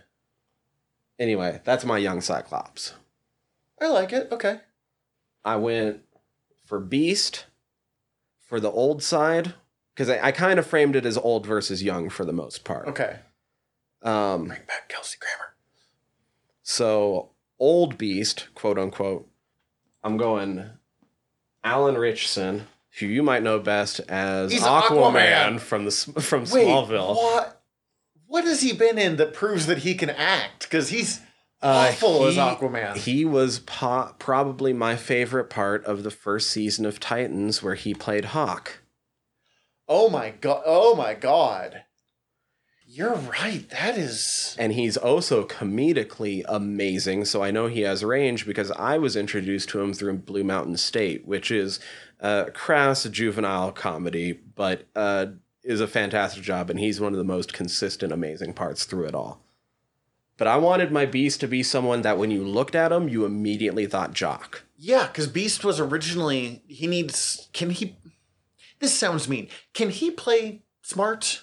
I think so. He can at least play more emotionally deep than he looks. I'll give it that. The only thing I've really seen You can probably put smart words in his mouth while he's doing the rest. I've seen him play angry, and I've seen him play like California surfer dude. Mm-hmm. And he did a good job in both of those. I'm not insulting. I actually... While I didn't like the character of Hawk, I did like Hawk and Dove better than I liked most of Titans from what I watched of it. Mm-hmm. So I think the potential is there. So On the young side, I didn't go Young Beast. I went Young Iceman. Okay. Who'd you go with for Young Iceman? I'm going with Mark Indelicato from Ugly Betty. I decided I wanted to go Latinx Iceman. And I wanted my Iceman. The stories are cool that like Bobby just recently came out, but I wanted my Iceman. Like, this is the new young team. I wanted him just to be out already. There was the storyline where he came out was there was the young original 5 X-Men living in, like, being brought to the future. Mm-hmm. And during that time, young Iceman comes out. He's actually outed by Jean, and it was bad. Bad, Brian Bendis. You wrote that poorly. It was really fucked up of her how she did it. But having... And it was fun to have, like, young Iceman when he's, like, 15 comes out and he's like, oh, okay, and figures it out really fast. And older Iceman's like, how are you better at this than me? Yeah, basically, like, I wanted that Iceman, like the young. He was so much fun in that. Mm-hmm. I really enjoyed the young X-Men in the future run, even though you knew it couldn't be permanent. So I'm in. I've never seen this guy in anything that I can think of, but... I did go an old and young Storm. Okay. So my old Storm is Yetide Badaki, who lately has been playing Bilquis on the first or all 3 seasons. She's terrifying of American Gods. I'm sure she's not terrifying when she's not in American Gods, but she's like real hot. I mean, she's supposed to be. She's real hot, but real terrifying. It makes me feel some things that I don't usually feel. So, so she's my Storm. You said the words Old Storm, and I just had what I think is an amazing idea, but it would have to be like Old Storm. And honestly, I kind of feel like, even though she ends up on the old side, I also feel like she's maybe not from the same universe as the other olds. She just ends up ideologically like agreeing with them more rather than the youngs. I'm just going to get this out there. If you did Old Storm, like Logan's, Whoopi Goldberg. Oh, that'd be amazing. That'd be so good. It'd be so good. But yeah, so Yetide. And then my young Storm. This one is stunt casting. Show me. I'm going with China Anne McClain, who's been playing Lightning on Black Lightning. All right. I need to see Black Lightning. Like, I really need to see Black Lightning. So you know how I said I wanted there to be stakes? You're gonna kill her? I'm gonna kill her. I'm gonna kill her, and I'm gonna kill her, and I'm gonna kill old Cyclops. All right. So it's stunt casting. It's what it is. But I once I thought about it, I'm like, it's still fun though. I'd like to see Lightning play Storm. Mm-hmm. Upgrade. Yeah. Okay. I like it. Man, I'm having a hard time with my Jean. I have 2. I'm having a hard time switching between. I know who Hollywood would pick, and I know my pick. Okay. You can always go back with Sophie, what was it? Sophie Turner? I kind of liked that idea. I almost went with that. I liked Sophie Turner. I just didn't think the movies were very good. So my Hollywood pick, yeah, especially if you're going to be going opposite Lakeith Stanfield, I'm going to say Bella Thorne. I can see it. She's a good... Jean is one of those ones, she has to be a redhead. Right. Nothing else. I mean, nothing else physically matters other than she has to be a redhead. Like, there's something about it's just part of who she is. My initial pick, because I feel like she has the chops to pull it off, due to just even the one movie I've seen her in, but I don't think they would go for just if you're going opposite Lakeith Stanfield and you're trying to prop this up as young. Jean is probably Caitlin Dever, who is in Booksmart. Okay, I've not seen that, but I can... Acting-wise, she convinced me. I don't think I could ever actually convince a studio that she should be young Jean. You know, I just had a thought, and I can't think of this actress's name, so you're going to have to help me out, of someone who would have been a great Jean years ago, or she could play an older Jean now, if you want to do that. And again, not old, but not, like teenager. She was in Firefly as the con woman that fake marries Mal. She was in Mad Men, I think. Oh, Christina Hendricks. there we go. Yep. Christina Hendricks, depending on which route you're going with Jean, I think could play a very good Jean. I didn't do an old Jean. I want basically her and old X to die in the process of saving the others, getting them into the safe universe. Okay. Our universe is dying, so we're shuttering off the old, like a few of them to help save this new one. Mm-hmm. I did go old and young Wolvie. Old Wolvie, Tom Hardy. Everyone wants Tom. I can see why. If you can play Venom, you can play Wolvie pretty well, probably. Plus, he's like 5 inches shorter than Jackman. Yeah. And we've seen how buff he can get when he played Bane. Yeah, and Bronson. And Bronson. So, young Wolvie, Daphne Keene, Daphne Keene? Laura from Logan. Yes. Okay. X-23, 100%. One of the best X-Men adjacent comics of the past 20 years was All New Wolverine, which was X-23, Laura as Wolverine, written by Tom Taylor, who also wrote the X-Men Red that I was talking about. Mm-hmm. Just read Tom Taylor. Like, you will be good. And then my wild cards. Mm-hmm. Straight from New Mutants, Anya Taylor-Joy as Magic. All right, yeah. I probably would have picked Cannonball of that group with the Stranger Things kid, but... And the kid that played Billy Batson in Shazam, Asher Angel, as Changeling. You mean like Morph? I mean like Morph. You know, Morph would be a fun choice for these movies because he's a blank slate for the most part. For reference, for people who didn't grow up watching that Pizza Hut cartoon, Morph was a character that was created for X-Men the Animated Series because they wanted to kill someone off in the first episode to set the stakes. But people really liked Morph, so they brought him back. Mm-hmm. But they're a literal blank slate character. He could change his face to look like whoever he wanted. He was later brought back in the Age of Apocalypse and in a book called Exiles because they went, oh my god, Morph is popular. What do we do with this? And he looks way different. He's got kind of like a blank white face in that. Yeah. But I like it. I like bringing in Morph there. So over the course of it, like I said, I wanted to be structured off this war film. The idea would be they're newly in this universe and kind of get the tip off that although they haven't had time to like settle and find their feet yet. Oh, I also have a young X, actually. I got Lance Reddick as my young teen Professor X. Where do I know him from? Have you watched John Wick yet? No. Okay. It's okay. I'm rapidly looking up someone else for a similar thing. Lance Reddick recently has been Charon in the John Wick franchise. He was Detective Johnny Basil on Oz. He was Philip Broyles in Fringe. Cedric Daniels in The Wire. I've seen those shows, but not enough to really connect it. Cool. Okay. I like having actors I don't know in these movies.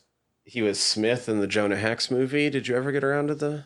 When it came out. Yeah. And it's bad. Yeah. That's like what I remember of Jonah Hex is that it was bad. He has an uncredited role as a soldier on the Manhattan Bridge in the 98 Godzilla. Oh, yes. Now that you say that. Okay, so we're just going to accept that I don't know who this guy is, but I'll keep an eye on him. I did come up with a Professor X now that you've said this. Lost? Did you ever do any Lost? Bits of it. Not enough to... He was 4 episodes of Lost as Matthew Abaddon. Who I would pick if I couldn't pick Patrick Stewart, because let's be honest, Patrick Stewart is like 80. It's time to let him go. Is Colin Salmon? Okay. Who played Oliver Queen's stepfather in the first season of Arrow. And he was on Doctor Who, and he's been on a few other things.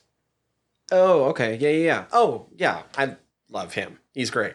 he's got a great voice for it. Another one, if you can't be Patrick Stewart, you have to get someone who's going to be iconic in the role in his own way.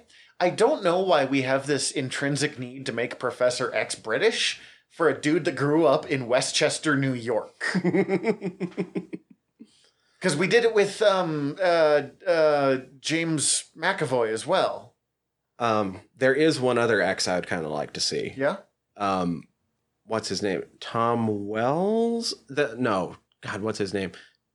The guy that plays Wells in Flash. Tom Cavanaugh? Yeah.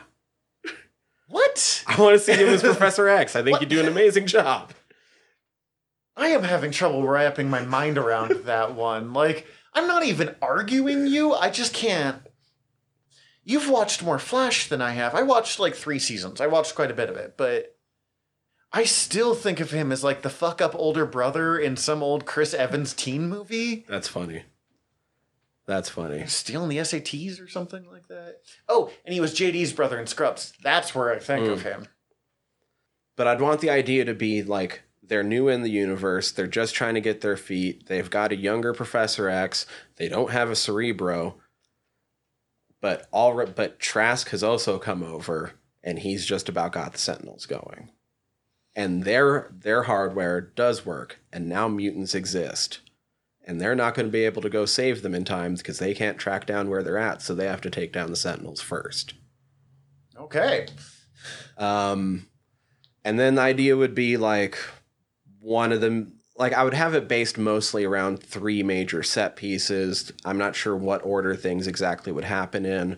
One of them would involve Morph doing his thing to go in and try to like sneak in and get information, and shit goes wrong, and that's probably when old Cyclops dies when they're saving him. I'm just imagining that bit in Into the Spider-Verse where they like end up in the cafeteria and they're like, let's just try and walk past grabbing a bagel. Like that'd be the kind of shit that Morph would pull.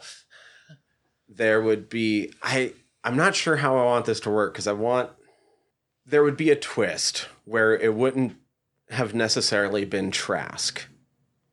And Tom Hardy's regeneration wouldn't have been working right since he came over into the new universe. And things get weird when he meets the new Professor X. And it's because my idea would be to sort of call back like Wolvie taking care of X in Logan, have Wolvie, like while the universes are closing, still trying to pull X through, and something happen and it not work. Chuck! And during that process, a part of X would come through, or a part not quite of X would come through and start leeching off of Wolvie's healing factor. So what, like Cassandra Nova? Like Cassandra Nova. You gotta read X-Men Red, man. She's the big villain in that, and it's the first time I've liked Cassandra Nova. And so I want during one of the last big dust-ups, like that's when young Storm would die. Cassandra Nova would probably have contacted the younger Cassandra Nova within the young X's self and used him to set up the Sentinel ship behind the scenes, if that makes sense. Okay. As sort of like the, oh no, like we're going into this thinking, you know, this last mission finally like together as a team and we think it's going to go hunky-dory and then things go wrong because this was actually against us all along. Mm-hmm. That sort of deal. And so her completely ripping free for the final battle would make us think that Tom Hardy possibly died. And then you could bring him back later. If you wanted. Exactly. Have we explained who Cassandra Nova is? That's a deep enough cut that we should say. That's a weird cut, right? Okay, so Cassandra Nova is the creation of Grant Morrison and Frank Quitely, and if you read comic books enough to know who those two are, that should answer your question of how fucking weird this is. Cassandra Nova was Professor X's twin sister in the womb, who he recognized even like as a not even baby yet. That they basically had a psychic battle in the womb. She was evil, and he destroyed her, but basically, like, part of her brain implanted in him and lay dormant until it could develop into a person, like, 50 years later. Like, however old Professor X is at the end of that.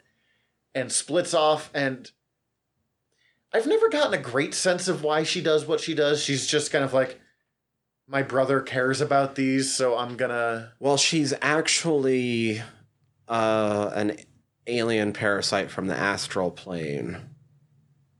Of course she is.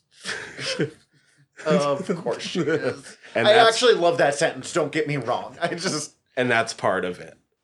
You don't have to go that deep into it just to be like, she's actually the one that we're doing this with the Sentinels. And turns Evil out twin uterus sister. And it turns out the information that Morph got was a little bit wrong, and the Sentinels aren't going live at this point. They're already live when they show up, that sort of thing. And they have to team up and take out the Tri-Sentinel, which is what he used. Not the Tri-Sentinel, the special Sentinel that she uses to blow up Genosha, which in this case would be the X-Mansion instead. Exactly. And then that, they win. Dun, dun, dun. Like, I'm having a few people die, but like they win. I'm not going for the total grimdark version. It's just the war movie version. I would kind of want, though, the entire time, like I was saying, there's the sort of thing between the youngs versus the olds and basing it off Devil's Brigade, and these two groups have to learn how to get along. I kind of see Daphne not necessarily getting along with either side and kind of being a loner alongside Magic.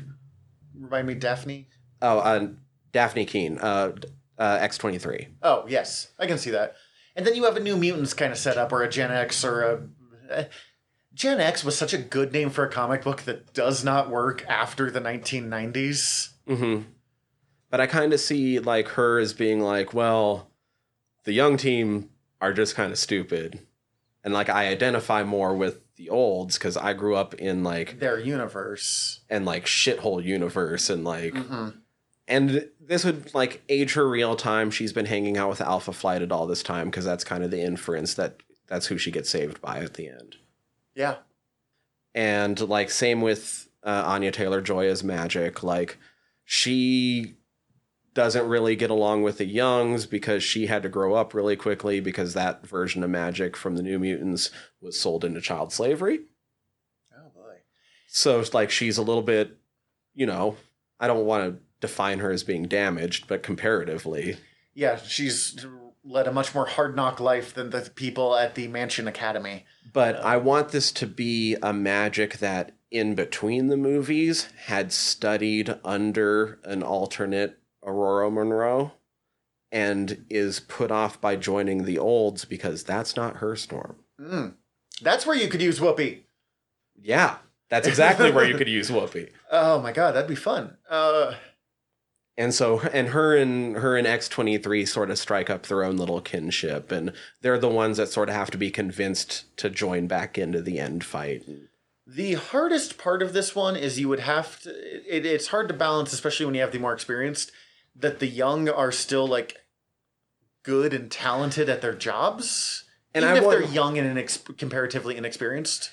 And my sort of idea through it was I would want to... like, encourage the idea that this isn't like the youngs are being way too brash and the olds are being way too conservative. It should be the youngs are almost right on the money. The olds are being conservative because in their fleeing their universe, they experience some big losses and they're in grief right now. Yeah, that they're just overwhelmed. You could even have the olds, as you keep putting them, be the more rash ones because they came from this post-apocalypse. Like, they know what's coming kind of thing. The youngs are like, guys, calm down. Like, we'll win this. That's what we do. And the olds being like, not necessarily, man. And then I'd want the two after credits. The mid credits, you find out that Changeling's info was incorrect because he's a double agent for Mr. Sinister. Okay. And I want you to digitally put Asher Angel into the Nathaniel Essex School for Boys from Deadpool 2. Do you have a Mr. Sinister cast or? Fucking no, not really. He's gotta be an Cranston. uptight British guy. Oh, Cranston would be fun if you like changed Sinister. What's his name? He played Moriarty in Sherlock. Oh yeah, he would be fantastic. He wrote a bunch of Doctor Who as well. I can't think of his name, but he would be great. God, we're dropping so many names. And so then you also get like the callback to the animated series where when they brought Morph back, it was because he was an agent of Mr. Sinister. He does break free again later, Yeah. though, if I remember. Which is why, like, that's why you're going with, like, Asher Angel. You can like that kid. You can want him to break free later, and you'll forgive him when he finally does. Andrew Scott is who played him in Sherlock, but I gave the wrong M name from Sherlock. I meant Mycroft Holmes, who wrote a bunch of... Yeah, because Mycroft was Mark Gatiss who wrote Mark Gatiss is who I was thinking of, but I said Moriarty because Sherlock and an M name. But either one, honestly, I would be good with. And then the final one is where you reveal that Wolvie survived. But I want him fucked up. Like, whatever, like, when Cassandra Nova rips free and does whatever the fuck she does to him, like... He's gone full feral. This is the feral, this is, like, X-23 is probably gonna, like, he's gonna be the enemy coming up. Mm-hmm. Maybe not an enemy they hope to put down for good, but somebody they have to rein in and bring back to sanity. And then you could see, oh god, that'd be interesting for young Wolverine, too.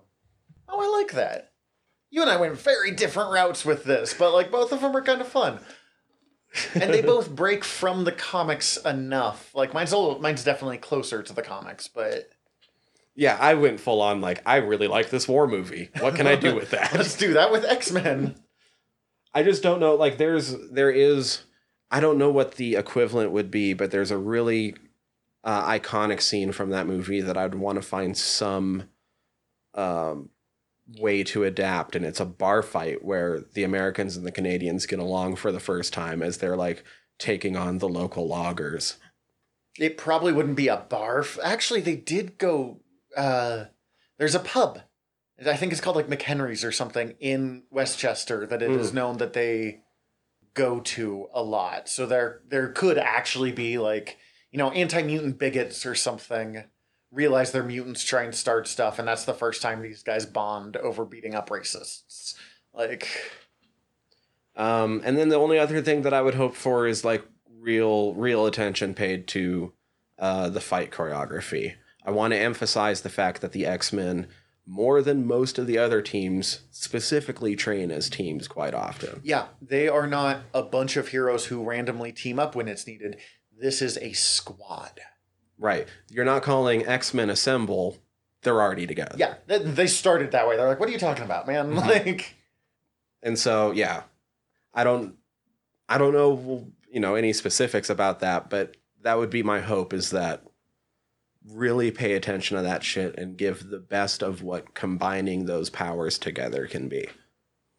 I just had an idea for a thing that will never happen, and now I'm kind of sad about it. Well, none of this will ever happen. I know, but like physically couldn't happen. You know the X-Men villain Arcade? Yes. Yeah. Mid-90s Robin Williams playing Arcade. Oh, that'd be fantastic.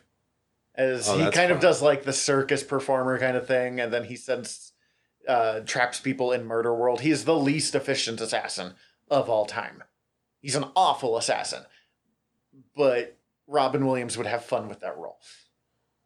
Also, I kind of want, even though there's young X, I kind of want like old Magneto to survive. Like Ian McKellen? No, I was thinking like Werner Herzog. I don't know how I feel about that. Just Werner Herzogging it up all over the place. I don't know how I feel about that. But like, maybe he dies by the end too. Part of me really likes that, and part of me really hates that. And I'm not sure which one's winning. Yeah, that makes me think. As much as it's not the best X-Men movie by any stretch of imagination, though it's not one of the worst either, I think X-Men 1 has one of the best movie lines presented, which is when Magneto's in prison and Charles is playing chess with him, and he's like, does it ever wake you up in the night imagining someone coming to your school looking for trouble? And from Patrick Stewart being like, yes, I do. It makes me feel a great deal of pity for anyone who tries. I'm mangling this line. But that little moment is one of the most perfectly encapsulated moments of like the feel of two comic book characters brought to life on the big screen. The rest of the movie doesn't do a great job, but that moment is pitch perfect. Yeah, maybe old Magneto dies in the fight against Cassandra Nova, and there's a hint that his subconscious might have merged as well, hinting at a possible movie version of Onslaught in the future. Wow, you were doing heavy cuts there. Although, she does kill Charles in this version. Having Magneto go die avenging Charles is a pretty good move. I saw some post of... It's a still from X-Men the Animated Series where he's holding Charles. And you could basically sum up the X-Men as these two breaking up and making it everyone else's problem. That's amazing. So, kind of like... I don't do it because it falls into the kill your gays stereotype, but having it that those two were a couple, and then... Charles dies and Werner Herzog Magneto kills like the person who killed Charles. Like, don't do it, but do it at the same time. Yeah, well, I mean, young X would still be alive, but that's true. Yeah. God, imagine that for young X, where old X is, or where young X, where he's still battling Magneto and finding out that like old man him was a couple with him. Right. That's a weird sentence just right there. But yeah, and then you can, like I said, you can flash the hint and maybe like we'll get Onslaught in the future. Onslaught's initial design was pretty solid in that like terrible 90s sort of way. All right, so we saved this. I was wrong. Stephen was wrong. We were sure you were going to use Bishop. Oh, and Idris? And Idris. No. The fact that you didn't even have to... The moment I said Bishop and you went Idris. So, like, you had the idea right. If you had picked Bishop, I'm sure you would have been Idris. Yeah. But I didn't pick Bishop. You pick Idris for everyone, but this is the one where I'm like, nah, you're went 100% deep. correct. I toiled over this for like 3 hours yesterday. I'll say, the guy who played Bishop in Days of Future Past, he was given nothing to do. But he was fine. Yeah, he looked the part. I wanted him to have stuff to do. Yeah, plus I just really liked that I was able to throw in the morph. God, Morph and Cassandra Nova. Oh, and also Onslaught's your deepest cut here, but... And I mean, you in that final battle also make it so that it looks like Morph got killed. Yeah, inevitably. Yeah, because it's Morph. And nope, he's not killed. He's just working for Mr. Sinister. Although, you could have him be killed, because Sinister had a habit of cloning his... That's true. Cloning his minions and bringing them back to life, to the point that some of them don't know if the original is alive anymore. Also, if you wanted to inject some humor into that, when you do the flashback, digitally putting him in the Nathaniel Essex School for Boys in Deadpool 2, have Deadpool notice. You're like, hey, what? He wasn't here. I see you. Ryan Reynolds would do that in a moment. Yeah. So he's probably doing it right now anyway. Yeah, he's just adding people in so he can do little cutscenes. No, that's my overly bloated long plan for my... No, we are pretty bloated here, but it could be fun. That's never going to happen. Oh, no, none of this is going to happen. But like Disney Marvel, if you're listening, like I would be happy to change my job into fleshing out this idea. We've mentioned it before. We are available for hire for creating comic books. You should trust us. Neither of us have ever published anything. But I got ideas. I got a page of ideas. Between that and our Adam Strange versus... I got $1 billion cast right here. Okay, that's why I'm saying we'll do it in comic form. Actually, quite a few of these you'd be able to get for $100 million cast, The most you're paying for on this is Lakeith Stanfield. I feel like Tom Hardy. You're paying a lot of money. Okay, Tom Hardy, yeah. Do we have any recommendations? So when I was thinking about the fact that one of my requirements for seeing the X-Men brought to life as a team in a way that I enjoy is the fight choreography. Mm-hmm. I was just thinking about fight choreography I enjoy, so I'm going to recommend 2, 15-minute videos on YouTube. Oh, cool. One of it is Haloid by Monty Ohm. I feel like I've heard of that one. It went semi-viral super back in the day before viral was a term. Okay. And it's a fantasy fight of a Spartan from the Halo series versus Samus from Metroid. I have seen that. It's been years. I forgot about that. Monty Ohm then went on to... Well, I also watch his Dead Fantasy series. That runs a little bit longer, and it's Dead or Alive characters and Final Fantasy characters just in giant fights. And there started to be a storyline, but then he never got to finish it, partially because he did unfortunately pass far too early complications from an allergic reaction during a surgery. Oof. But he also, midway through doing Dead Fantasy, was hired by Rooster Teeth and started doing some stuff for them. He did all the choreography for the first season of RWBY, their anime, which is not bad. The best part is the fights. And super notably, the other video that is my actual recommendation, and it's I think if you just put in like Tex badass fight red versus blue, it's what pops up. It's the character Tex taking on both the red and blue teams in one of the episodes. I think I've seen that. And it's fucking astounding.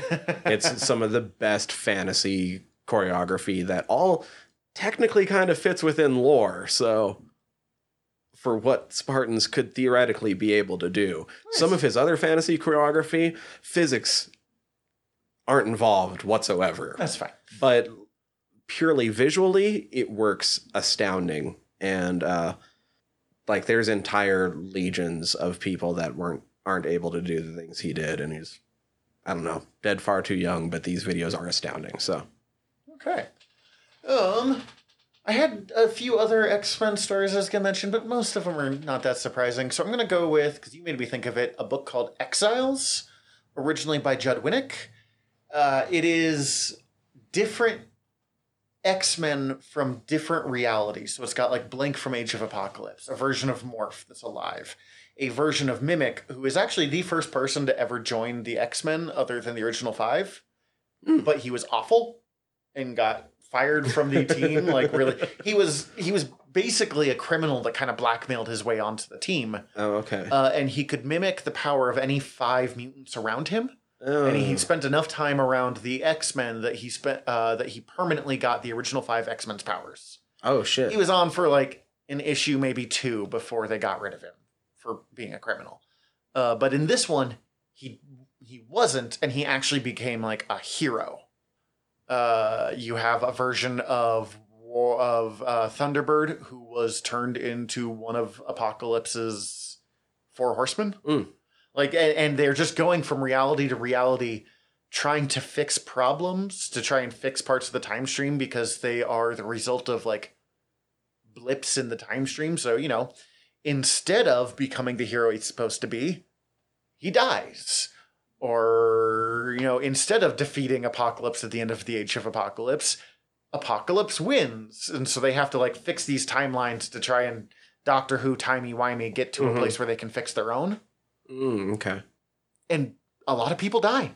Like, it has a surprisingly high body count for X-Men. I mean, even for X-Men. And when they're dead, they're dead. The series goes a little off the rails, but the first few volumes, like the Judd Winnick run, is some truly excellent storytelling. Hell yeah. Oh, we actually know what we're doing next time, don't we? Yes, we actually know the next 3. But next week, we will be watching The Adventures of Briscoe County Jr. Talk about some Bruce Campbell. Which finally, we've been talking about doing Bruce Campbell stuff since before this podcast started, because you and I love us some Bruce Campbell. We're not sure. I doubt it'll be the whole series, but probably the first few episodes. We'll tell you when we get there. We'll watch some and decide. Yeah. Who knows how much we'll watch? I'm probably going to end up watching a lot. But Oh, yeah, but, you know. I might end up watching it all. I don't want to do a whole season in one episode, though. That's a lot to talk about. That's fair. That's fair. I'm just excited for some Bruce Campbell in our near future. Yeah. And I think we that's it. love you all. Yeah. We're your generals of nerdery. Check in next time. I'm Zach. I'm Tyler. Dismissed.